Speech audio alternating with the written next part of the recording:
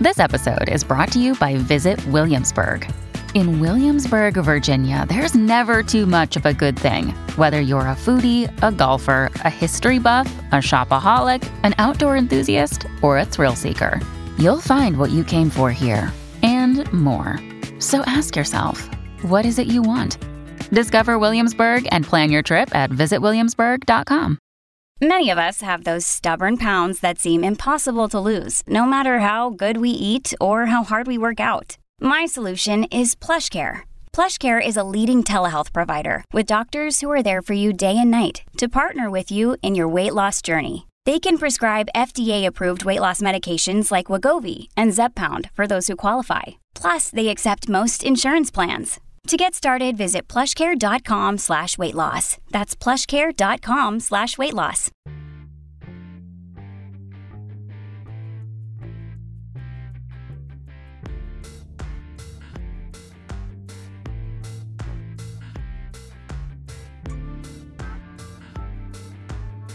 Welcome to Unlikable Female Characters, the podcast about women who don't give a damn if you like them.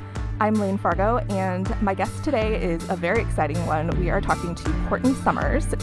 Courtney is the author of several novels, including the New York Times bestseller Sadie. And in 2018, Electric Literature proclaimed her a master of the bitch, which is about the greatest accolade I can personally imagine, for her years of writing nuanced, wrenching stories about angry and unlikable girls. Her latest novel, I'm the Girl, is out September 13th. Welcome, Courtney. Hi, thank you for having me. I'm excited to be here. This is my kind of podcast. Well, we've been doing this show for almost 4 years now, and obviously your name has been often on our lips. Brings a tear to my eye. I always wanted to be talked about with unlikability. Like, not my characters, just me. Yeah, I want to get into that too, because, okay, so I love your books. Your books are phenomenal, and Thank they do you. indeed have lots of unlikable female characters. But the other thing that I love about you and why I'm like a fan for life is the way that you present yourself, like on Instagram, and talk about your own work. Like, you're just the baddest bitch. You're just like, yeah, my books are amazing. Welcome to them. And I love that. And I'm also one of those millennials that it's like scared to pick up the phone. It's a nice dichotomy. Yeah. Everyone hates the phone. That's valid. Monsters when I talk on the Agreed. phone. So I would love to talk about your approach to writing unlikable female characters and being an unlikable female character in real life, just being like bold and talking about your work. I thought everyone loved me. What? No.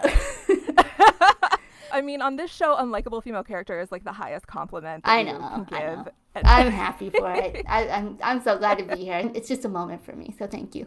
We are happy to have you. So why don't we talk a little bit about I'm the Girl. Tell us a little bit about the book for people who haven't been seeing all the advance buzz. Okay, well, it's about a 16-year-old girl named Georgia Avis who discovers the dead and brutalized body of a 13-year-old girl named Ashley James, and she teams up with Ashley's older sister Nora to find and bring the killer to justice before he strikes again, but their investigation throws Georgia into a world of unimaginable privilege and wealth and without conscience or consequence. And as Ashley's killer closes in, Georgia will discover when money, power, and beauty rule, it might not always be a matter of who's guilty, but who is guiltiest. It's a queer coming-of-age thriller, and it's based very loosely on the Epstein case. So it's a feel-good novel of the year. Feel-good novel of the year, yes. Very, very intense, this book. I like to read before bed. Oh, no, you and I didn't do couldn't that. read your Oh, book before thank bed. God. No, I couldn't. I had to like put it down and get like a romance novel or something, because I was just like, I'm gonna have nightmares. I need to read this in the light of day. I respect that. That's self-care, and that's good behavior to model.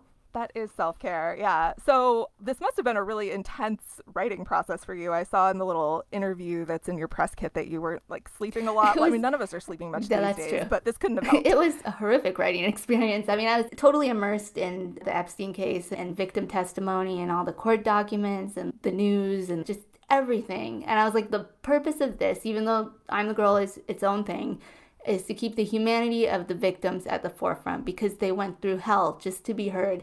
And you never want to lose sight of that, because you don't want to sensationalize subject matter like this. You want to keep the heart of it close. You want to make sure that you're doing justice and honoring these experiences. But it's so hard.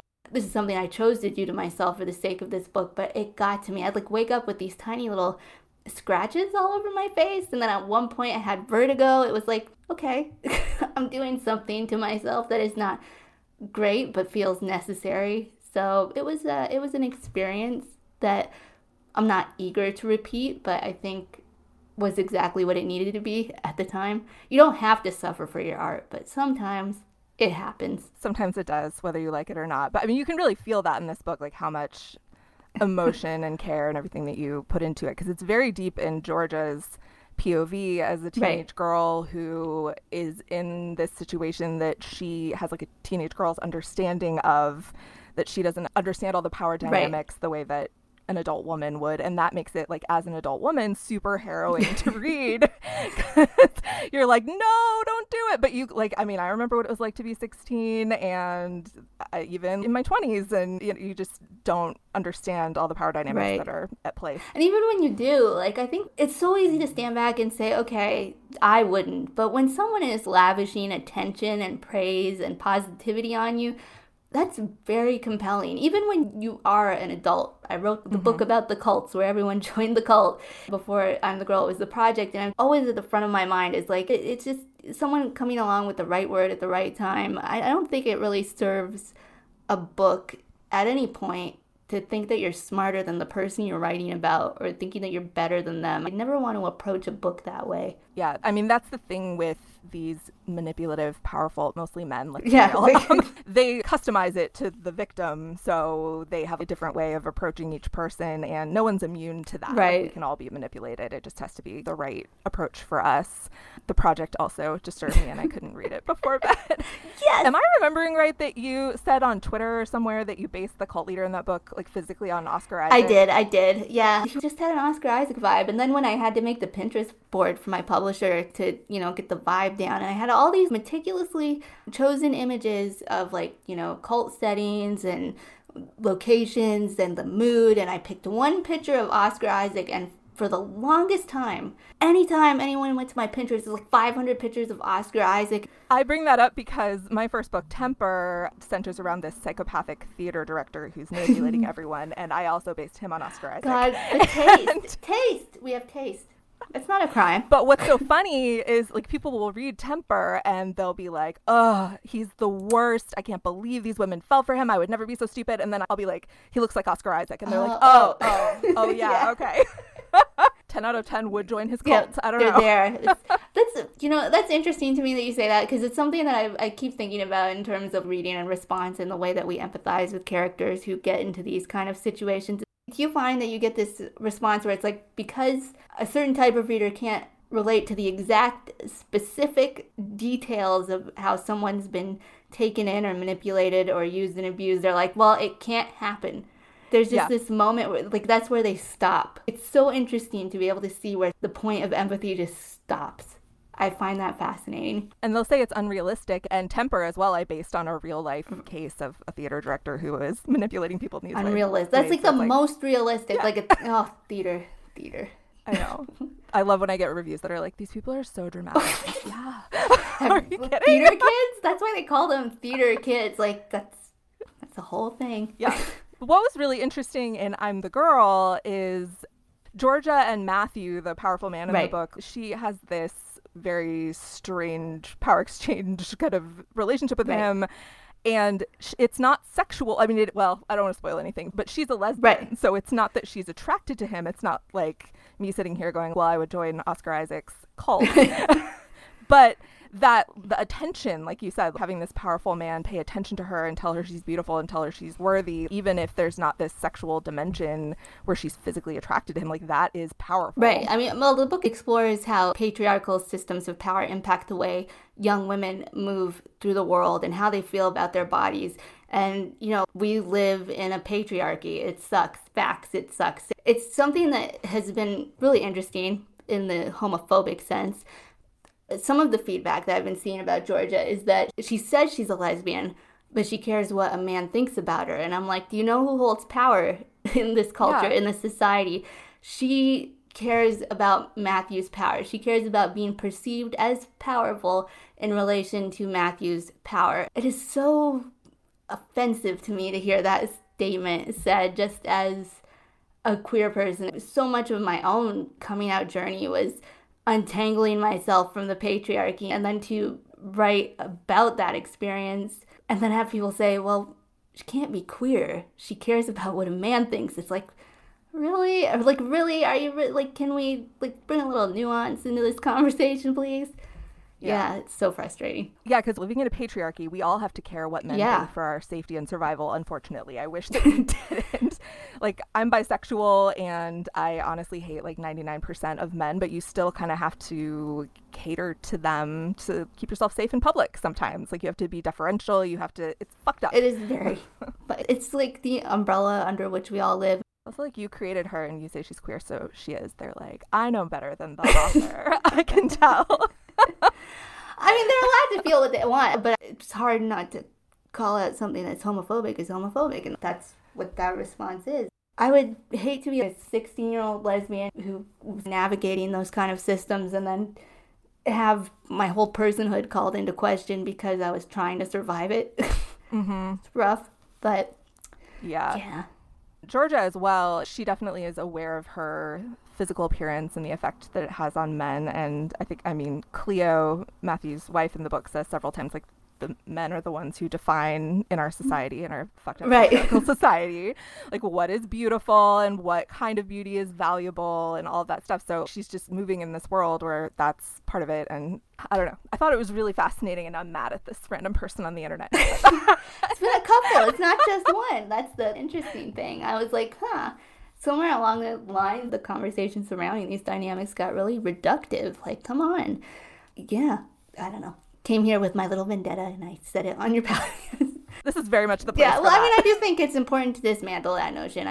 For so long, it never occurred to me that I could be gay because I was so operating under a cis heteronormative world, patriarchy. It was so influential on how long it took me to come out and to realize these things about myself, and I don't like to see these things undercut because I think they have greater implications. It is infuriating, and as someone who writes adult books, I'll definitely have people question the sexuality of my characters. Like, if I have a bisexual character who's primarily in relationships with men on the page, like, that gets questioned. But it's not the same as when you're writing for young people where they're still figuring out their identities, perhaps, and are looking to books that have queer representation in order to learn about themselves and consider their identities. Yeah, that could be really devastating to someone. I don't think it's devastating at any age. I mean, there's such rigid ideas of how we should move through the world and be the people that we are.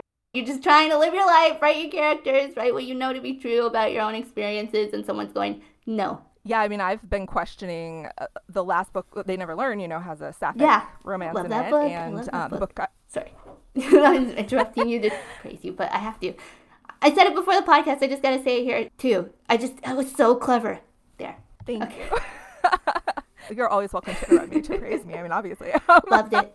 But the book I'm writing now, the primary romance is between a man and a woman. And I'm kind of like, are all the people who loved They Never Learn because of the sapphic romance going to be mad at me? And then I'm just kind of like, what can I do? I mean, that's just what this book is about. And my next book maybe have some other kind of queer representation. I don't know yet. And you just can't second guess it. But I do. The conversations have expanded and in ways that I think are really critical, and they've also narrowed in ways that can be detrimental. So constantly something to navigate, and it's stressful. It's stressful. Mm-hmm. I mean, if publishing isn't stressful enough. What? Publishing? No, it's so easy. We're recording this during the, I should say for like posterity, we're recording this during the DOJ trial about Penguin Random House and Simon & Schuster. That's been fun to watch. Love those tweet threads. Oh God, so angry on the internet. Just lots of screaming. But we will not go into that. Just for posterity, in case people were wondering what we were like. We're making faces. We were referencing. We can't see each other's faces, but we know we're making them. Definitely. Okay, let's talk about the relationship between Georgia and her love interest, Nora, because I thought that was so well done, the way you write about the desire between them. And I feel like I read so many YA books where it doesn't feel like it felt to be a teenager, because like when we're teenagers, we're just like so horny all the time and like obsessed with people, and like crushes are just devastating, and you really tapped into that with the way that Georgia looks at Nora and thinks about her. Georgia's incredibly thirsty for Nora. Which, I think it was really important for me to have desire equated with, she's fully into Nora's body, her physique, her aesthetic. She's a girl who loves other girls. She's just a lesbian. She's into it, and I wanted to make sure that was on the page. I have had my sexuality questioned in relation to how I wrote the romance in this novel because of how much the girls want each other. And a friend of mine called it soft focus lesbianism, that like years of soft focus lesbianism in the media where their female attraction was positioned as existing outside of physical desire has made people feel like it's exploitive to see it when you see it. Like the suggestion that I'm straight because of how I write the female desire feels like it's a consequence of years of that. Yeah, because it's like, at least back in the 90s, yeah, that's early what 2000s, I mean. whatever, like you would see these like more carnal depictions of lesbian desire, and it was always from the male gaze point of view, where it was like performative. It was for men. It wasn't really for other women. And I mean, as a queer woman, I definitely enjoyed that stuff too, but I knew that it wasn't aimed at me. And now people, they're just not used to seeing that more physical desire in a way that's for women, that's not this possessive and performative sort of thing, but just appreciation. Georgia just appreciates Nora. And I love how she talks about how she's like sharp and harsh and looks kind of mean, because I too am very attracted to women who look kind of mean.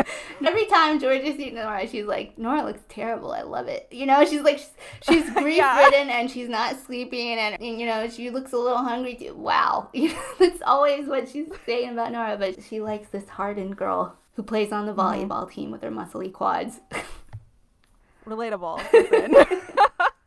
Absolutely. Briefly, I'd also like to touch on Ashley, who is the young girl who's found murdered at the start of the book that kind of kicks off the whole plot. Because poor Ashley. I know, but you did such a great job of humanizing her and making her a full character, even though we don't ever really get to meet her. Thank you. Like the scene where Georgia goes into her bedroom and everything's the way that Ashley left it, like her teddy bears on the bed and her underwear on the floor. I mean, that was just heartbreaking. Those details, I felt like I knew her even though she wasn't on the page, and it went so beyond what usually it's like, oh, the dead girl who kicks off the plot. Like, she's a real person, and I really appreciated that. Yeah, thank you. I never want to put a dead female body, especially in a book, for the sake of having a dead body. Like, that just feels inherently wrong to me. Yeah. And with Ashley, the thing that I wanted to do is I feel like every character has something a little different to say about her, and that was the point. Because who is one thing in their lives? Like, no one. And it is so easy to start getting really reductive about dead female bodies. So, you have Ashley's best friend, Liv, who's a little in love with Ashley and just is fiercely protective of her. And, they're like a little fearsome twosome. And you have Nora, who knows that Ashley's spiraling and is burdened with that kind of responsibility. Then you get George in Ashley's room. And I think George really sees something, and she's not always quite making the connection that they have, because George doesn't want to see herself as a victim like Ashley became, but she can see the want in Ashley. And then she goes into Ashley's room and she sees the teddy bear, like you said, in the poster with the mom on it. Ashley's very much missing her mother. She's a girl without a mother, and that is like a very hurting part of her, which drives most of what happens to her.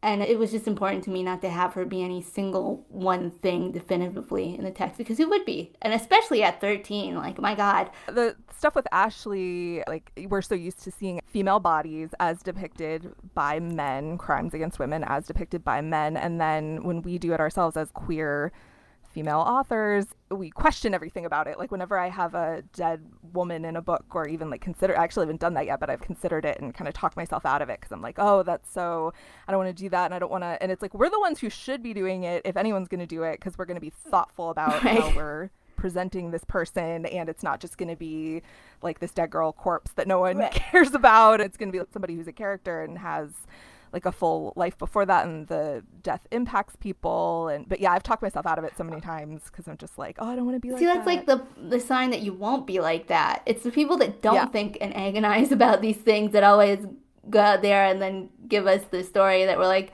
really? That's the best you could do? And it's the people that are like agonizing over it that could offer something, there's something meaningful to be had there. You should be upset, like, constantly. when you're doing that kind of writing. So like that's a sign you should do it. If you're upset, do it. Yeah. That's your writing advice if you're upset. That's my whole writing approach. If you're upset, do it. I've been upset for like 14 years. Love it. Yeah. Okay, well, I would love to talk about, like I mentioned earlier, your whole, I don't want to say your brand. Oh, you can call it a brand. Go ahead. Your brand, which is just like being very bold and outspoken and controversial. And I am so inspired by it, honestly. Your social media presence is one of the ones that I look at and I'm like, yes, Courtney is doing it You right. have the good vibe too. You're out there and you're just like, hey, take it. That's cool. You're doing it. I'm trying for sure. But I loved that thing you did a few years ago. It was like big me energy. Yeah. That's off my grid now. That was so cool. It was an Instagram moment with the big me energy, and it was like a challenge to do 4 things, and it was just basically like hyping yourself up. And a lot of people got in on it because people always need encouragement. There always has to be someone who's like, okay, I'm going to do it, and it's okay if you do it. And everyone's like, oh, it's okay if I do it? Okay, I'll do it. So just do it. This is something that women are not encouraged to do, to like hype ourselves up and brag about our work and be proud of ourselves even. Like we're socialized to be kind of like, oh yeah, I wrote this book, but if you don't like it, that's okay. Or like, don't look at me or whatever. And that's why I'm so inspired by you and the way that you present yourself. Well, publishing also is very cool to be published and there's a lot to be grateful for. But because it's so hard, there's that overwhelming sense that you should only be grateful all the time for everything. And then when you're a woman, and that's like generally how people want women to approach anything anyway, it's like, wow, you're double compounding it. So I was just like, you know what? Why would I write a book I didn't want people to read? And why would I act like I didn't want them to read it? Like that's not appealing. I mean, my ego might not be appealing to other people, but you know, if I'm going to put myself out there for the opinions of anyone, I should be at least sure of my own, because what else is there? Well, your ego is very appealing to me, and I wish more women had that ego. And I'm always saying I like women who are a little bit arrogant, like we should be, because we're never going to be arrogant like a mediocre white man like just is born into this world being. It's the same thing. We're going to think about how we're affecting people and the things that we're saying, and we're conscientious humans, but we could stand to have a little ego. I think so. I mean, I think, again, if you, like for writers specifically, I'm going to speak to writers because it's what I can speak to. It's like if you sat down and you had the hubris to write a novel and you didn't do it because you want no one to read it. So like channel just a little bit of that and tell people why you wanted them to read it. You had something to say. That's objectively a beautiful thing. So say it, and don't say sorry first. Just say it. I'm so tired of apologizing. I'm so tired of hearing people, I'm sorry, I'm self-promoting. What, on Instagram, the self-promotional platform? It's all promotional. It's all content. Just enjoy yourself and tell people you're great. Amen. I agree. Well, we're about running out of time here, so I guess my next question is, what are you working on now, if you can tell us, or is it a secret? I'm working on myself. Oh, God, I feel that. That's really it, though. I mean, this has been, feels like nonstop since Sadie, honestly. So there was Sadie, and there was the project, and right after the project, there was I'm the Girl, and now there's I'm the Girl promo cycle, and it's like, I deserve a nap. You do. So that's what I'm vibing right now. And there's, some ideas in the back of my head, but I'm always like, you must relate to this, kind of led by anger, the thing that's just, yeah. So it's like right now, I'm still angry about all the stuff that fueled I'm the Girl.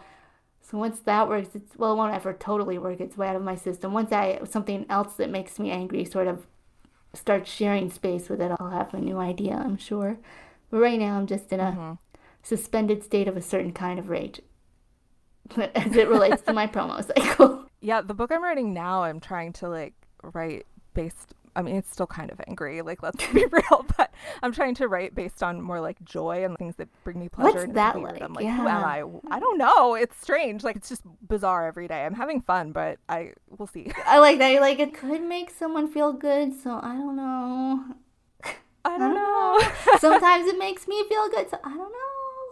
It doesn't feel normal, but I mean, I'm still angry just in general at the world, and then I'm gonna write a second Scarlett Clark novel after this, so I'll cycle back. Okay. To being enraged.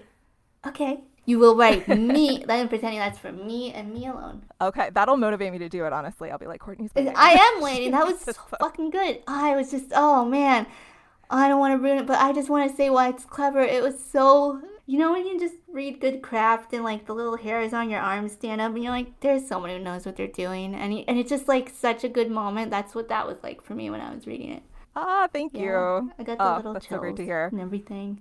And it's hard. Like, do you find that, like, as a published author, it just sort of changes your relationship with reading? Yeah. So, like, when you do fully immerse into a book, you're like, oh, God, yes. This is the thing. This is what I love. This is why I want to go out there and do what I'm doing. It's because I can make other people feel like how this is making me feel right now. So it's just so nice.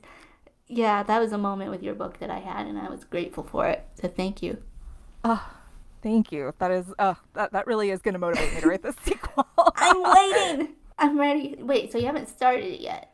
I have an outline, but I haven't written any of it yet. I've been waiting until I'm done with this joyful project, novel, which has taken me for years. The joyful one. So many years. Yeah. Okay, well, what if... No. I'm almost done with it. Don't worry. I mean, I'll tell you whatever next Lane book I can get, but I'm just like, what if? Just for a minute, write a whole other novel right now. Right now. This minute. Right now. The other one, I don't know why, like, I keep saying it's joyful, but it's like a adaptation of Wuthering Heights, which is like so fucking messy. That's what I think is joyful. Oh my God. Okay, this is like, we're so alike. I love it. Like the things that I take joy in, it's just like, you know, like, did it make you miserable? Did it like really hurt? Did it make you tense? Did it make you clench your jaw? It's like, that's my happy place. Where you want to like Wuthering Heights, one of those, like, I'm going to bite my knuckles and scream into them kind of thing. Yeah. Well, I'm having a great time. So it brings you joy, but it's not like joyful. It's just the thing that's bringing you joy. I guess so, yeah. Yeah. I guess it's like more motivated by like angst and like angst emotion. Angst is great. Angst is valid. Yeah. Angst is anger adjacent. Okay. So that's true. You're still in the right wheelhouse. And then, you know, you've got something simmering with the next Scarlet book, like, you know, you got to let it build to a boiling point. So I can respect this weight now, I guess.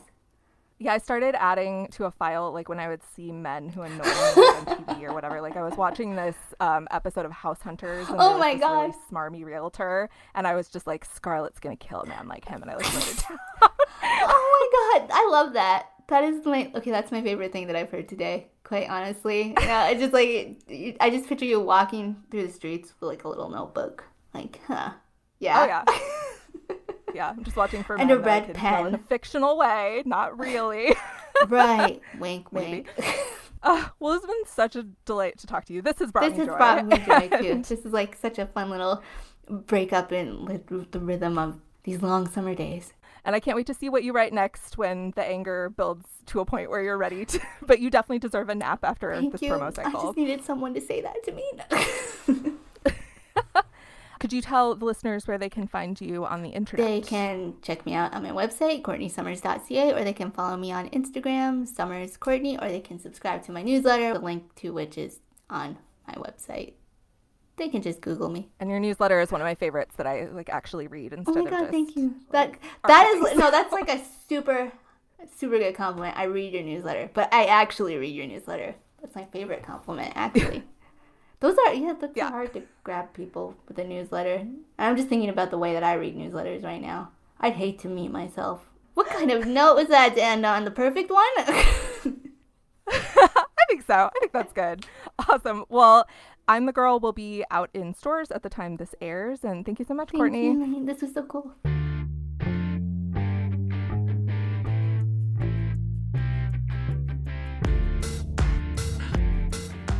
That's it for this episode of Unlikable Female Characters. Don't forget to subscribe, and you can also follow us on Twitter at UnlikableFCPod for updates, book recommendations, and angry feminist rants. Our website is unlikablefemalecharacters.com, and we're also on Instagram at unlikablefemalecharacters. Thanks for listening.